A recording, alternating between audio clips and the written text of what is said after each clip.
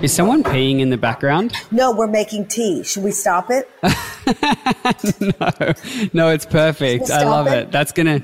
You sure? So we're gonna put that in the intro now for sure of this whole podcast. I wonder what you mean when you use the word I. Use the word I.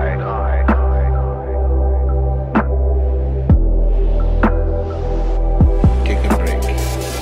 We have this aversion to ourselves and to what's happening inside us.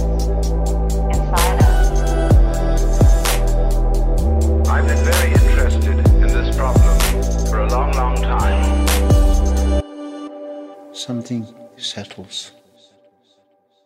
In this episode, I speak to Ruby Wax.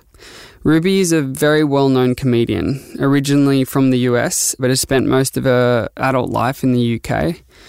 In the 1980s, actually, she's been around for a while. She's a vet of this comedy game. She starred in the sitcom Girls on Top and came to prominence as a comic interviewer in shows like The Full Wax and Ruby Wax Meets. No other interviewer is quite so honest. I am 54. I'm 75. And I'm so bold.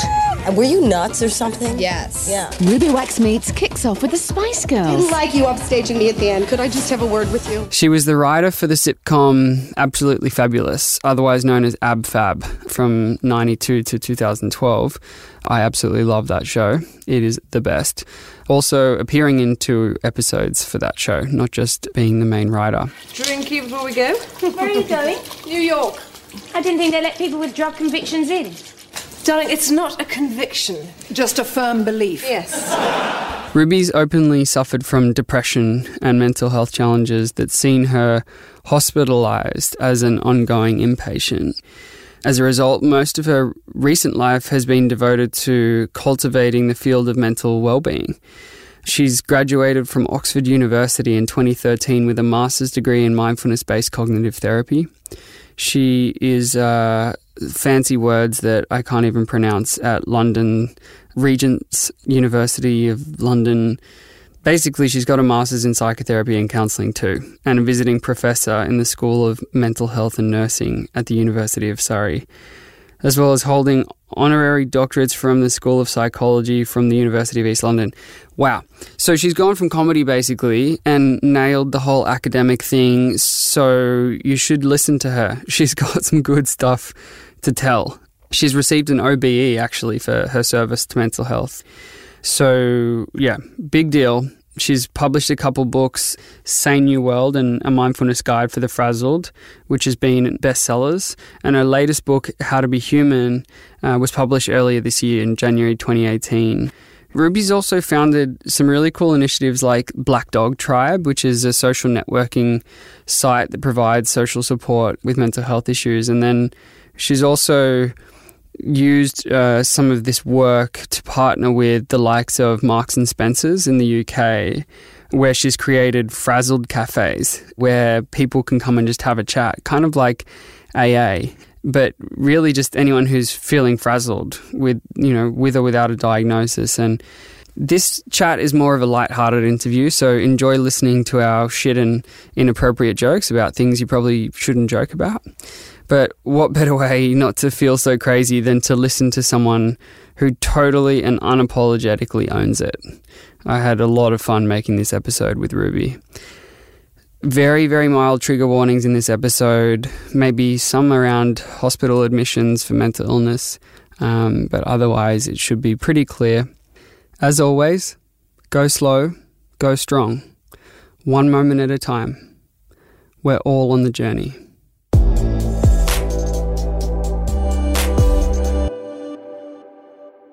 One in 4 people suffer from some sort of mental illness. So if it was 1, 2, 3, 4, it's you, sir. You. Yeah, with the weird teeth. And you next to him. You know who you are. Actually, that whole row isn't right. That's not good. Hi, yeah, real bad. Don't even look at me. I am one of the 1 in 4. Thank you. to try and make people laugh all the time, not just in that show, but in your day-to-day life as a comic. That must get pretty heavy. Well, I don't make people laugh unless they pay, or it's a charity, or I'm doing my show, but then they're still paying. So it's just a day job. You know, it's like saying to a ballet dancer, what's it like doing a tour jeté in the grocery store? And you go, sweetheart, it's only on the stage. So I don't spend my days being funny. I spend them, being quite morose or depressed or I'm having a really good time because I like somebody. Right. I love that. Well, let's hope that this is a good time, because I know that mental health is a huge thing for you. You were awarded an OBE, Special Honours for Service in Mental Health. How did that come about? In America, they think it's a yeast infection. And they say they're really sorry, and am I taking medication for it? So it really doesn't have much to do with anything. You get, every time I get a little bit of arrogance, I'm kicked in the ass pretty quickly by karma. So OBE is nothing now. But at the time, I had, just on that, I had my, you could celebrate where you wanted to, because I'm American, I can't go to the palace. Yeah, Go figure that, but you can still get the award. So I had my party in the Priory, which is our mental institution. And there was my friends mixed with people obviously being taken into the Priory. So they were confused because we had a little cardboard cut out of the Queen. And it was my happy place. So that's why I had it. And there was a big dispute because the Lord Lieutenant comes and he's got a sword. He does a little ceremony when he gives you the OBE. And they were a little worried because there's a lot of cutters in the institution. But we worked it out. Nobody stole the sword. So it's fine. Yeah, a sword in a mental institution is definitely one for the history books. So you've done well there. Well, an OBE in a mental institution ain't bad either, and it's not in your imagination. So what was the question? It was, how did the OBE come about? So what are some of the things that you're most proud of in your service to mental health? Everything's an accident. So, I fell out of my job in TV after about 25 years. I don't have to go into the details. Nothing bad happened. It's just that, you lose your mojo and you're usually replaced by somebody who is less funny than you are. But it's okay. I'm not bitter. It really worked out well. But and then I had a really bad depression. This is about 12 years ago. No more, 15. And then I said, okay, I'm going to do something this time so that that's less ego-driven and more like a mental food. Psychological food rather than just love me food. So I, first of all, I've told the story before, so I'm sort of sick of it, but because it's the beginning of my show, a show that I did 3 shows back called Losing It, which is that Comic Relief, around the time that I was very ill, put a poster of me up in the tube stations, lots of posters. It was a picture of me, and it said 1 in 4 people have mental illness. 1 in 5 people have dandruff. I have both. And they didn't ask me. So when I saw it in the tube station, I was mortified. It went all the way down. There were hundreds of posters. So that's when I thought, I'm going to write a show. I got to write a show, and I'm going to pretend it's my publicity poster. So I never would have told anybody I had a mental illness, but the posters were up. So I wrote a show. I performed it in mental institutions for the next 2 years. Free, but I got to stay overnight because I love mental institutions because that's where I feel comfortable. And they're my people, especially in the smoking room. And you can't top that one. So I performed there, and then it went into real theaters, this show, not the one I'm doing now. And it went around the world, and it went to Australia, it went everywhere.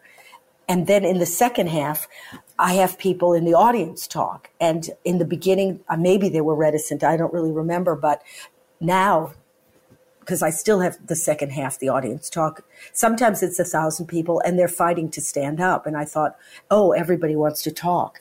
And then when the show was in London, I'd invite the public in the day, once a week. And I'd invite like the big deal guys who are in mental health, like Peter Fonagy, who runs the Anna Freud Center, Mark Williams, who invented mindfulness-based cognitive therapy, Louis Wolpart. These are big players. So the audience could come in free. I'd give them these great guys who would tell them about medication or therapy, whatever. And then I brought therapists in there. And the people in the theater could meet a therapist. And then I'd serve cookies and coffee. It was really fun. But, Sounds like a dream. It was a dream. But, it's a little confusing being in a theater. So eventually I said someday I'm going to put this into other environments. So I created something. First I created Black Dog Tribe, which was an online kind of place where people could meet and be honest. But I thought, no, we have to meet face to face. So I created Frazzle Cafes. And we have Marks and Spencer's. I don't know if you know that, but there's one in every town. They're huge. I don't know what your equivalent is. Mm-hmm. It's a food shop. It's closed as well. And they have cafes. So I'm in partnership with them. They closed down their cafes and we invite groups of 15 to come, and it's anonymous. You can be anonymous. You're safe, and you tell your story like you do. But they meet every 2 weeks, and some of them have been going on for a year. So they have their people, their kind of tribe, and there's a facilitator who's trained by the Wellcome Trust, and they hold the space. And that became my baby. And now it's starting in Sky TV, and it's starting in corporations. And so I started to get into mental health a lot. And because of it becoming my mission by accident, then you get awarded by the Queen. I used my illness and turned it into hard cash. And then I got professorships and I got doctorates. And because mental health, I was right. It is a physical disease. Get off this track that it's a mental illness. Like there's a little guy up there in your brain thinking, air bubble thoughts. Right. It's a piece of meat that gets damaged. Just like when Alzheimer's is a brain disease, and you wouldn't say to somebody with Alzheimer's, come on, snap out of it. You remember where the key is. So depression is the real thing too. And I ranted for the last 12 years. Not ranted, I turned it into comedy. And 2 days ago, they changed the laws here. And I was Julia Gillard was here. Julia Gillard, who I love. Oh, really? Yeah, she was here. Yeah. I told her I was doing this, by the way, because we were talking about how far ahead Australia is. Oh, so the ex-Prime Minister is aware of what we're doing. That's good. Well, I said I was being interviewed, and she seemed to know what I was talking about. And then... oh, I'm glad. Yeah. And that was just... All this happened 3 days ago. And then 4 days ago, I was with, get this, Theresa May, and we're talking mental health because too many people are... And so she assigned a minister for suicide prevention because even she's woken up. Everybody's woken up. It's costing this country too much money. Wow. And there's too many young people committing suicide. And so the zeitgeist is now making parity between physical and mental health. So that was my mission. And look how far I got, or we all got. Amazing. I love it. I love you. I love it all. So it's a happy story. It is a happy story. There is life after television. That's definitely one takeout. Yeah. And there's life after breakdown as well. There's life after breakdown. Yeah. And you've shown that with such strength and such grace and such lightness. A lot of what you were saying around places for people to tell their story is exactly what Heart on My Sleeve is about. And where I think I mentioned this to you when I first met you last year, that we're trying to build a program called Circles, which is where people can come and chat and tell their story, but it's more of a digital hub. Yeah. And I'd love to talk to you more about your learnings there so that we can follow in your footsteps. Well, I started Black Dog Tribe 3 years ago, and we were going to have, circles too. And we had videos of people who complied with they allowed us to film them when they stood up in the audience. So you'd get mothers tearing their hair out about what to do with their kids. You got other people that really only got out of bed for the first time in 5 years to come to the show. And we videoed them so the public could see, oh, I resonate with her. And then they would join a little circle. They could have visual help as to who they identified with. Wow. So that was Black Dog Tribe. But then so many people started... that kind of online thing. I really wanted to create something where it was face to face. Yeah.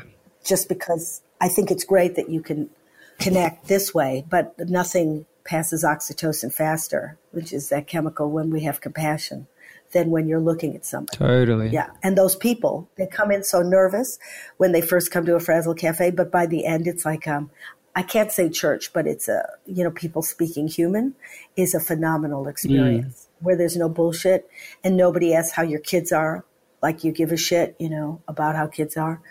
Everybody speaks. No small talk. No small talk. Now, I pay money for that, but this is free. So, if you can do that online, that's great. But ultimately, I think there has to be human connection at this point. Yeah. I mean, my next book is about can AI and compassion have a marriage? But there isn't anything yet except, these online communities, which is what we've got, and it's saving a lot of people.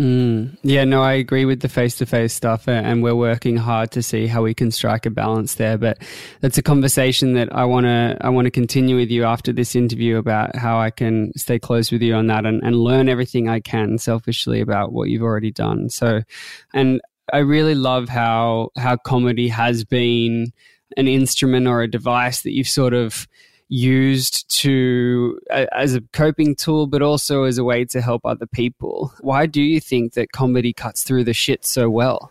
Because comedy cuts through the shit so well. Yeah. I mean, I didn't do it on purpose. It's my language. I'm dyslexic, and I really can't write a sentence that's correct grammatically. But I kind of speak in jazz. That's what happened when you met me with Dan Siegel. I was a little riffing too much. Sometimes my sentences don't really finish, and I leave out a lot of nouns. That's, and that's what I did with him. One of my mortifying experiences again. I screwed up an interview is what I'm talking about here. But comedy, it opens people's mouths because they're laughing, and then you can kind of shove everything in there because they're vulnerable. And if you make them laugh, then you deserve saying something serious. Whereas if you're just whining about something or you're just talking, everybody has a mental problem. People write about it, and I'm sorry for them. But in order to you got to bring something to the table if you're going to do a show. And it happened that I speak comedy. So it was a perfect match. Now everybody's using their mental illness, so I have to change it again. Maybe herpes, something else. It's become a trend. Everybody jumped on that bandwagon. Maybe everyone's using herpes, but like unwillingly. So like maybe there'll be like what happens if comedy and herpes have a baby? What do you get? Kerpity. I'm not sure, but it's going to come. Well, we'll find out. But yeah, no, I think comedy for me, it kind of has two roles. One is I ingest a lot of it. I love at the end of my day to unwind with stand-up. I'm a huge fan of Tom Segura, especially Chris D'Elia, and even Dave Chappelle. And they are so good at just being like, oh yeah, guess what? Your lives aren't that fucking important. And you're like, oh, thank God. And I also sort of translate, I guess, in transference in some way. I take some of their energy and spirit and vibe that I see on the TV screen, and it walks with me in my day-to-day life when I see that thought bubble come up and go, I don't have to take you as seriously as I thought I had to. What are some of the things you say back to your thought bubbles? Thought bubbles are been my obsession. I've written about them through three books, and actually tonight I'm beginning my tour of the book of this book that's out here called How to Be Human with a monk and a neuroscientist. And in the second half, they're on with me. So this is a joy. This is the first time I've toured with people. And I ask him about those negative thoughts. And I say, do we have some kind of an asshole gene? And then he does give an answer. There is a reason why we have the thought bubbles. That doesn't mean they're going to go away. It just means that sometimes understanding your brain for me is a relief, because then I know it's not my condition, it's a human condition. There's some things that have backfired a little bit that worked hundreds of thousands of years ago. But our little brain, part of it is still Stone Age. There's still old bits in it, and it doesn't realize the wallpaper's changed. So it can't really adapt to what's going on now. And it's interpreted as I'm not good enough, I can't pull this off, I screwed up. We have more negative thoughts than we do positive. That's just humanity. And there's a reason, because if we whistled a happy tune, we would have been devoured, back in the bush. So we always needed to be on our toes. It's just that now we're not going, oh my God, there's a predator, do something about it. The hidden dangers are, I'm not popular enough. And I make a joke saying, girls aren't, we're not just competing for who's the most popular in your school, which, we are supposed to be competitive creatures. These little girls are competing with supermodels and Russian hookers who make 3,000 pounds an hour. Of course, they're going to have low self-esteem. We live in a world now where it's global. And so as a human, we don't feel The threat is that we're not important enough. People don't like us enough. We didn't do well enough. They're just as threatening as a predator. It's just these are modern day dangers. And then, of course, it's shaming because they're so mundane. And yet our little brain feels threat. It doesn't really realize, oh, something isn't right behind me. The threat is psychological. I'm trying to explain it, but I might not be doing that well. No, you are. So the point is that somebody said, this really brilliant guy said, we're Teflon for positive thoughts and Velcro for negative ones. And that's just the way it is. So a little bit with my critical thoughts, I think, part of the relief is everybody's got them. Even you, who on paper, when you were telling me what you did and what you look like and, what you accomplished, I think, well, what's he so upset about? On the other hand, it makes me feel better to know that even you, and probably you might think somewhere in your mind, oh, even her, and I, think she's doing so. For sure. I like her work. She's got those. And the more we speak honestly, the better we'll feel. But believe me, they're not going to go away. It's just a human condition. You just learn to go, okay, I've got that thought going in my head. I'm glad he's not looking at me because I look like shit right now. I know it's there. Or you've brought up the memory of me being interviewed by my hero, Dan Siegel, and how awful when I listened to the recording it was. But it's not killing me. It's sort of going, okay, that's one of your negative. There's nothing I can do about that interview or this one. But I don't have to beat myself up for how bad I think I'm doing. Yeah. So you learn to live with them. And you don't have to hold it so tightly. And I think that's what humor does. It's kind of like if it defrosts shit. It just kind of... That's good. Yeah, it just melts stuff away a little bit when you're like, fuck, I need to take the edge off this emotion, this thought, this fucking meeting tomorrow, whatever it is. You're like, oh yeah, like it doesn't matter that much. And like my boss probably has, farted 3 times during this conversation. Yeah. I mean, whatever coping mechanism you have, but you do need to get one. Wishing it or doing positive thinking, saying, oh, I'm a wonderful person, I shouldn't feel this. That's repressing. You're repressing it. And I always think, if you're repressing something, it will rear its head when you least expect it. You have to do some kind of practice that gets you ready for when the shit hits the fan. So I do mindfulness. Other people might do other things, but you can't just, pull the ripcord when you're falling out of the plane for the first time. You have to practice it. And I think that practice that you're alluding to is, some people listening to this might be like, well, what do I do? Like, what's the opposite of repression? And I would say that is acceptance, or a willingness to let something be present with you, or real, or face a certain truth, or anything that allows you to deal with the discomfort of not avoiding something, right? Yeah, that's easier said than done. Right. But I like the idea that if you face the monster, it runs from you. But if you run from it, it chases you. Yeah. But again, this stuff is hard. It's like saying, oh, well, with a marathon, you just put one foot in front of the other in order to accept.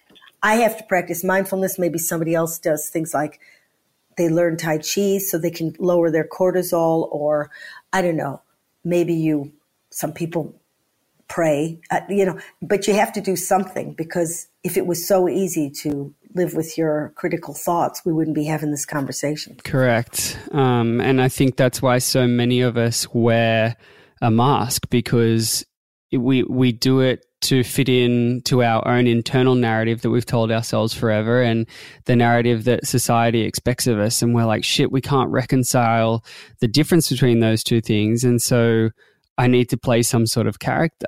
And I loved when I heard you talk, you said, because you used to talk a lot about you wanted to be loved, you wanted to be recognized and appreciated. And then you said you can smell the desperation on someone. People can just sniff it out. And I was like, God damn, that's so true. When someone's just not being real or being authentic, it literally is palpable in the air, isn't it? Yeah. And then what happens is it switches it on in you. So you're both now caught in that treadmill of bullshit. We're very infectious to each other. So again, it takes some kind of practice to learn the crap that's going on in me, maybe from the other person, but not because they're doing it to be cruel, but they're listening to their own internal they're getting their own bad reviews, and I happen to be in the firing line. So a lot of times it helps to think, this isn't personal. You're just going through your own hell. These are all little coping mechanisms, but try it in action. That's the trick. See how it goes on for size in the real world. Try it on. Yeah, it's not so easy. But as you say, knowing that everyone else is fucking it up is like the best place to start, because you're like, oh, I don't have to get it right. I just know that it's a good sort of goal to have, is to drop the mask. But there is no right, Like there's bits of me that are really manipulative, and I can lie really well. Well, you got to make peace with that bit too. Hopefully I'm not going, oh, don't be a liar. You go, well, some of my lying actually worked out quite well. If you're aware of it, you start to change it. I'm not saying, oh, I'm a jerk, let me forgive myself. It's once you turn the light on, your own mind, but you learn to forgive it. That's the second bit. Then you forgive it in other people. I don't think you just go, oh, I accept it. You know what I mean? Right. I'm a wonderful person, even though I hurt other people. But once you know the detail of how you do it or why you do it, it does start to disperse. And a lot of this, the last few minutes we've been talking kind of accidentally, but awesomely about coping techniques. So like, what are the sort of 3 things you do on a daily basis to keep your shit together? This is just me. And I'm not saying, oh, and everybody, because things that work for you don't work for everybody. But I have to do mindfulness, because I learned it because of depression, and it doesn't stop it, but I can tell when it's coming. It does give you that overview, like you're taking your mental temperature. So I can tell the difference between just the critical thoughts and when the thoughts are starting to turn into the tsunami.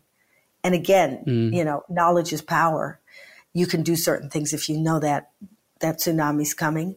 Like really turn off the computer, stop desperately trying to have dinner parties because you don't want to feel alone. You are alone and you're getting sick. So respect it.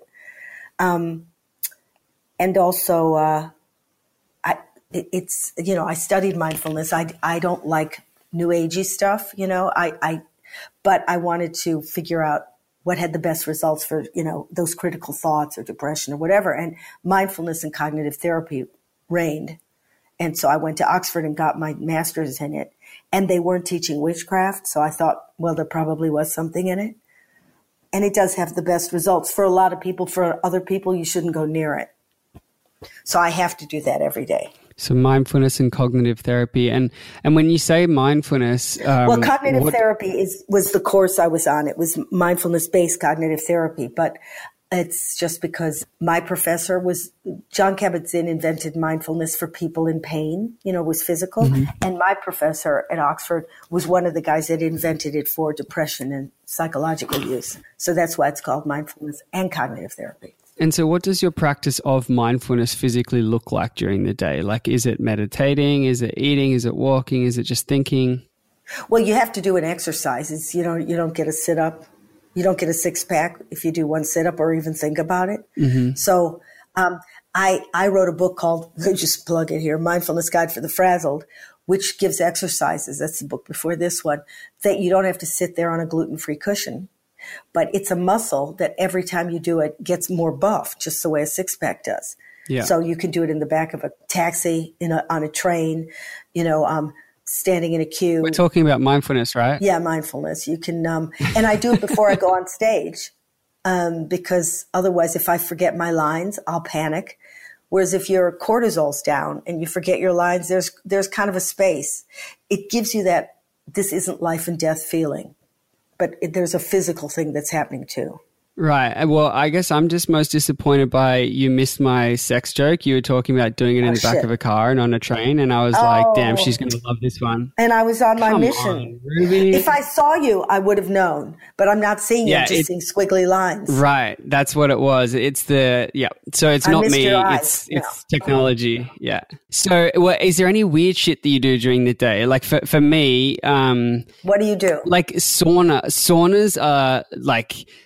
defrosting times 10. In terms of holding things loosely, for some reason, it is in my top 3 self-care along with meditating or, repeating perspectives that are important to me, saunaing is key. It fills my brain with blood. I'm a huge fan of it. Are you near a sauna that you can just get in it? Yeah, I am. Surprisingly, my gym has one, and my gym's just up the road. And so, I go work out and I go sit in a sauna. You can run over there. Yeah.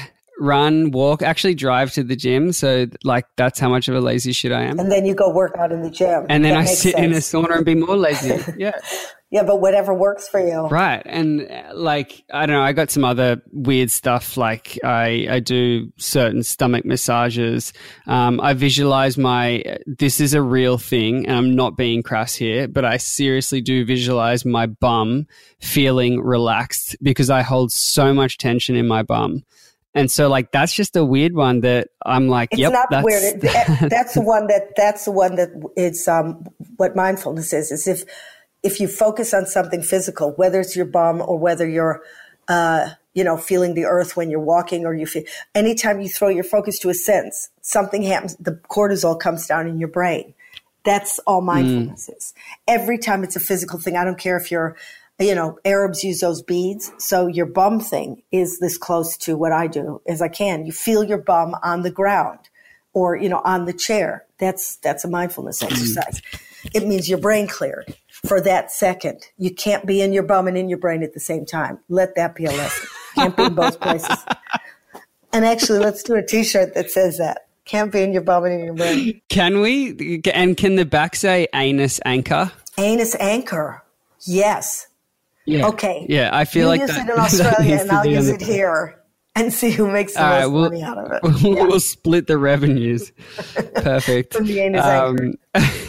Yeah, good. It's not a bad idea. Yeah. Yeah. No, I honestly feel like I'm about to throw in hard on my sleeve and start this up. So I'm glad we're building backup plans.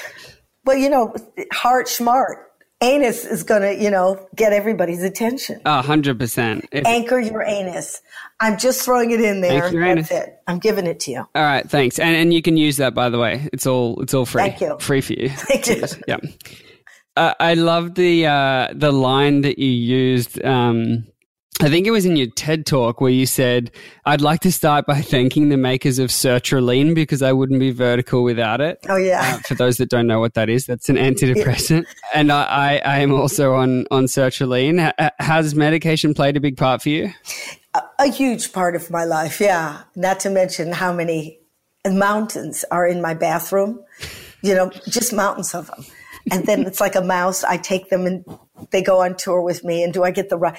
Yeah, I mean, if there was something else, which someday there will be, then we'll take that. But I mean, let me just say, it's only because I really have depression. If you just had a bad hair day or you're sad and a doctor gives it to you, he should be burned to stake. Mm-hmm. It is a brain disease.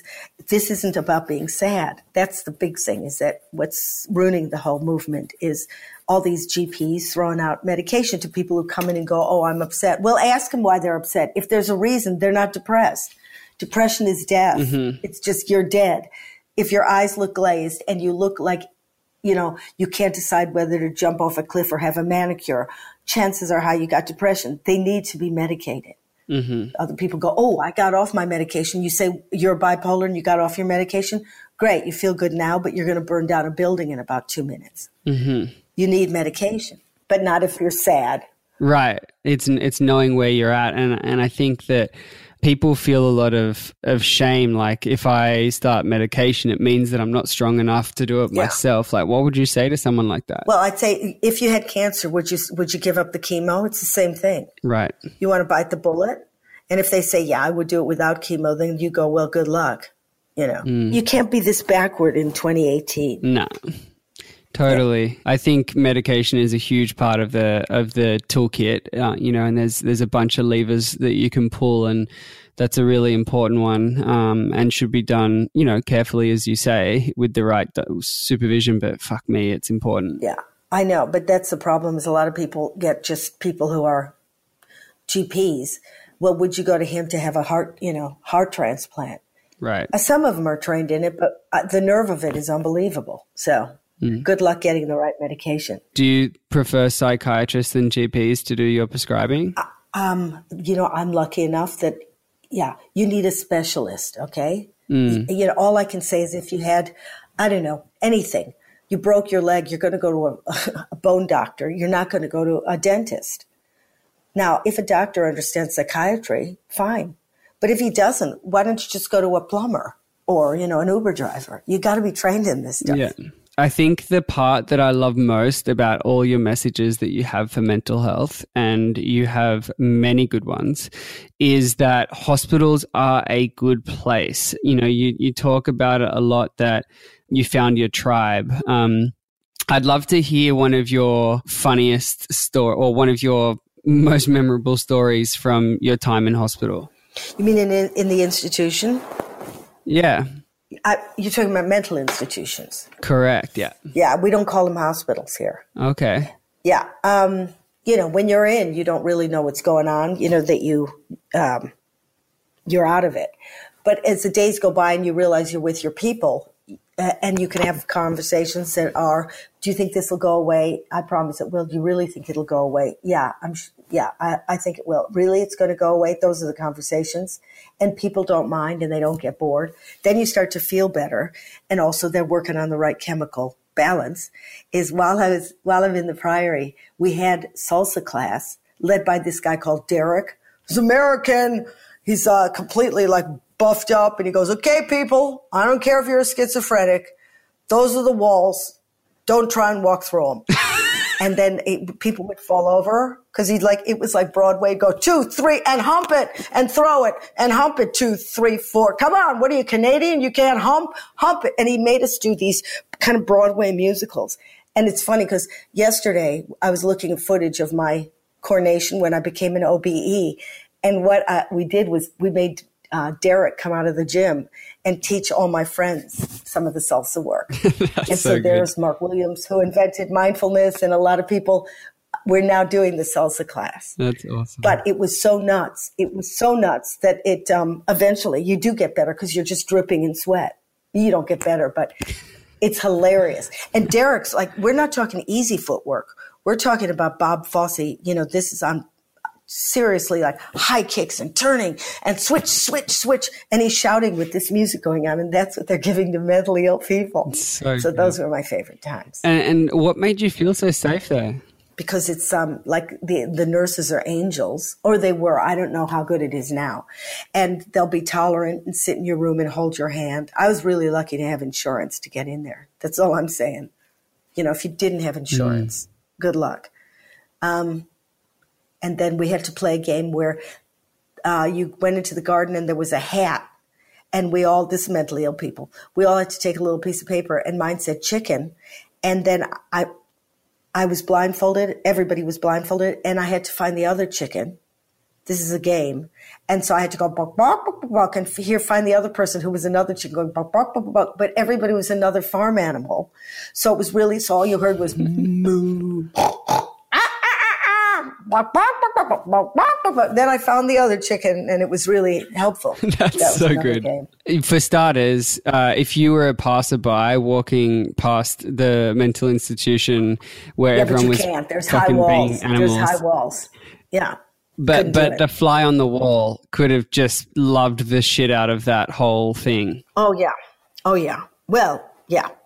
What's not to love? What's not to love? And the nurses, you say, are the most lovable, right? They're the most wonderful, yeah. The most wonderful. I'm always grateful for them. Mental health hospitals are something that still have a massive stigma around them. And your experience was just such an enlightening and happy one. Yeah, people are desperate, you know, because they're to get in, and there aren't any. And that's the tragedy, is if you have a heart attack, you can get in a hospital or whatever. But if you have mental illness or on the verge of suicide, because I get people coming to my show who say, I am on the verge of suicide, and they won't let me in because it's only a mental illness. So that's another problem. There are not enough of them, and there are not enough beds. If they did have them, then not that many people would go nuts because they are a safe place. Why do you think people don't get let into institutions, hospitals, whatever you want to call it, when they are suicidal? Because it's not taken until Theresa May and I last week, she made a minister of suicide prevention. Let's hope that works, but at least she did it. Is the people think mental means mental, like it's your imagination. as educated as we are, they think that. So I would say, well, do you imagine your diabetes? Do you imagine appendicitis? What are you talking about? Mental illness. Nobody's faking it. Nobody's faking that they feel suicidal. They either are or they aren't. You can't fake that thing. So, and if it wasn't a problem, not that many people would be doing it. But clearly they are. So there's a problem. What was for you the most helpful therapeutic part of being in an institution or hospital environment? Was it that you were around people who were like-minded and so... Like me. Yeah. That's A and B. While you're there, somebody's checking your medication so they can make adaptions. Right. Saying, oh, this one's not working. If you're at home and suddenly something's not working or... first, good luck getting an appointment. And second, these changes take weeks. It's not, this. It isn't an aspirin that has 24 hours later. You see the results. You have to wait weeks. So the privilege of being in a hospital is you're in a safe place while they're playing with your cocktail. Right. I love that. That's another sexual reference. This is the intro's going to be the whole podcast. Because we're just going to be so stuck on hours of sexual innuendos in the intro. It's going to be 5 minutes on mental health and we're just going to be fuck the rest of it. Yeah, just figure it out. First of all, just open with the anal anchor. I think that's where we start. Anal anchor and playing with your cocktail.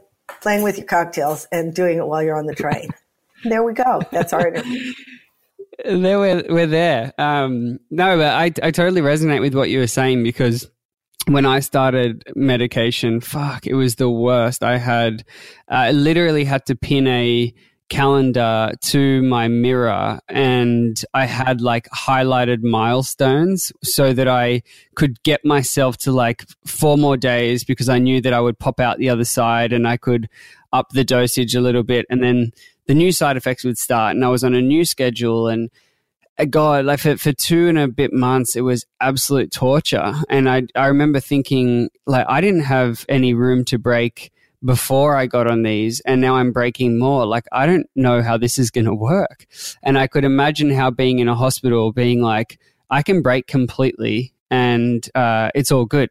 That would be really comforting. Yeah. And the doctor's right there. I don't know. You'd probably have to go back and forth. Yeah, I'm lucky. I had super good parents who were do what you need to do. Go insane if you need to. We got you covered. I'm oh, thank God. I can give the reins to someone. Wow. And you see people think it's that it's genetic. And you go, well, you're just a case of it. How dumb is that? If you have 5 brothers and sisters or 3 or another one, do you both have mental illness? No. So we don't know what's nature and what's nurture. Yeah, it's definitely. I just thought I'd throw definitely that in. Both. Yeah, if you had nice parents, people would go, "Oh, how'd you get a mental illness?" Well, we don't know. It's luck of the draw. It is luck of the draw. Even rich, famous comedians like Miss Ruby Wax, who is one of the best people ever, can have one. I wouldn't say I'm that rich, but thanks. Rich enough. I always think if you've got a disease, use it. And the best thing is that I did find my people. Is that every time I'd go on stage, which I'll have to do, is that the very fact they talk honestly makes me feel less alone. People say, "Why are you doing this?" But I said, because I'm more lonely in real life than I am standing up here talking to you.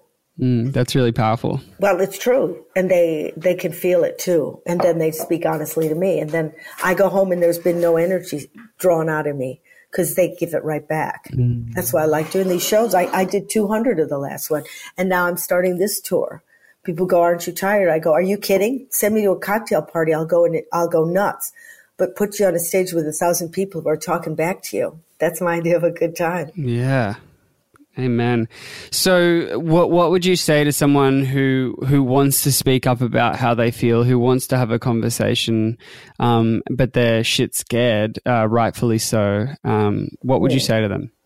I'd say go on your website, but over here I'd say go to a Frazzle Cafe. It's what's available. Plugging both of us. Yeah, 2 plugs with one stone. 2 plugs with one stone. There's another one. There is another one. There's another one. I know. It just keeps coming. There's another one. I know.